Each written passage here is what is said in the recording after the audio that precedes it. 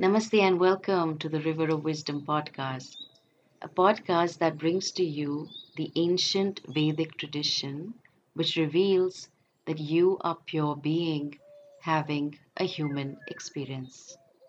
I'm your guide by the side, Swamini P. Let us flow, you and I, on the banks of the River of Wisdom.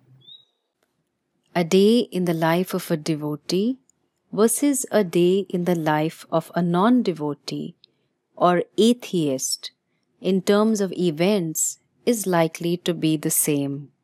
Then, what makes the difference? The attitude with which their actions are done. Comparing and contrasting is a good method, and hence, let us consider a day of a non devotee or an atheist. The person atheist wakes up, goes for a walk, prepares breakfast, shouts at the children, and leaves for work. The person is already stressed and rushed. She arrives at work and has meetings back to back. She cannot complain as she chose this kind of a job. She hears about some office politics and feels very insecure and wonders why things do not work out her way. She feels victimized that despite her hard work, she is being sidelined. Home is stressful and work is stressful. There seems to be no respite. She returns home to find that her kids are glued to their smartphones. She yells at them. One of them walks out of the house in anger. She feels helpless and starts crying and falls off to sleep. Other days are similar. She is waiting to retire from work, but she cannot because EMIs have to be paid alongside the children's university education. She feels trapped and powerless. If this person were a devotee, how would her life be? The devotee wakes up and is looking forward to a long day. Yet another day to experience Ishvara through many situations and people. She is grateful that she has been given this day.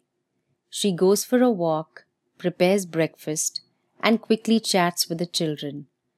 Before she leaves for work, she quickly pauses for 2 minutes to do a quick puja and ends with the Sanskrit shloka Kayena vacha manasendriyairva buddhyatmana va prakrite svabhavat karomi yatyat sakalam parasmai narayanayeti samarpayami. Samarpayami, I surrender, I dedicate unto Narayana, which is Bhagavan or Ishvara. What do I dedicate? I dedicate all the actions I perform with my body, kaya, speech, vak, mind, manas, senses, indriya, and buddhi, intellect. All these faculties that have been given to me, I use these faculties to perform the different actions. All these actions are born of natural tendencies, and all of it I offer to Bhagwan. With this prayer, she rushes out of the house. Work situations are challenging, but she trusts that things will be fine. She arrives at work and has meetings back to back. She hears about some office politics and wonders why things do not work out her way. She observes her reaction and sees that this way of thinking is a part of the psychological order that is Ishvara. She feels victimized that despite her hard work, she is being sidelined. She now thinks that it is possible she sidelined some people in this lifetime or previous lifetime, and it is karma and karma phala. She is not afraid, just a little uncertain, and says a prayer for courage and strength to handle the situation at work. She has to find allies in the office. She returns home to find that her kids are glued to their smartphones. She is firm with them. They ignore what she says. She goes into the other room and calls them on the phone and shares that she's feeling cut off from their lives and wants to feel included. As teenagers, they grunt, and listen to her. She suggests some solutions about how they can spend more time with each other. She asks them for their views. They argue a bit, and finally they come to a consensus and are ready to try out some options. Yes, the day was busy. Yes, the day was tiring. But the day was fulfilling. One more day as a devotee, one more day to be grateful for all that she had been given, one more day to use her knowledge, skills and talents to play her many roles, one more day to relate to Ishvara in all his glories. What unfolded during the day was Ishvara in the form of many orders. Ishvara in the form of challenging situations with children, Ishvara in the form of certain issues at work, Ishvara in the form of her own body-mind-sense complex that was energized in the morning and as the day passed started to get really tired. Ishvara in the form of the many situations that unfolded in the day.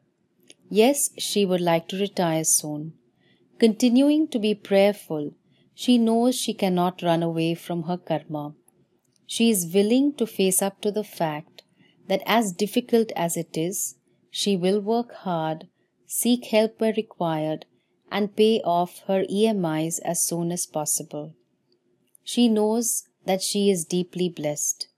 Because she is a devotee, she sees these challenges in her life as an opportunity for emotional growth, as an opportunity for exhausting her karma. She does not see the challenges as opposed to her and hence out to put her down. There is an acceptance, a samatvam in her as she sees the situations objectively. There are some situations regarding her children that she struggles to accept. She accepts that she cannot accept. She sees her frame of mind and is amused, yet accepting of herself. She sees that her life is just a play of karma, a series of transient situations for her to grow. She is a Jignasu devotee, a devotee who wants to understand the Upanishad that says she and Ishvara are one. She is well aware that being a devotee is easier when there is surrender, a surrender of the many notions that hold one back, a surrender of the idea that I am a struggling individual against the world. There are times she slips into the victim mode of thinking, but it is okay. She knows that she is completely acceptable. The play of the different factors that shaped her is evident. She no longer is rejecting of herself. She does not have to prove herself to Ishvara. She is indeed lovable. Yes, she could do with modifying some of her behavior, which she definitely will, but she knows that while the whole world may judge her, Ishvara only accepts and embraces her, all of her. She can rest in his lap as he teaches her that they are the same presence. They were never separate from each other. She laughs with delight in recognition. Her daughter calls out to her. Her reverie is broken. She will resume that conversation with Ishvara as he is just a thought away, or rather, he is in and through everything. You matter. Your life matters. What you do with your life matters. Thanks for listening. If you found this episode helpful and you think it might benefit someone, I do hope you will consider sharing it. We are approaching a year of this podcast show, The River of Wisdom.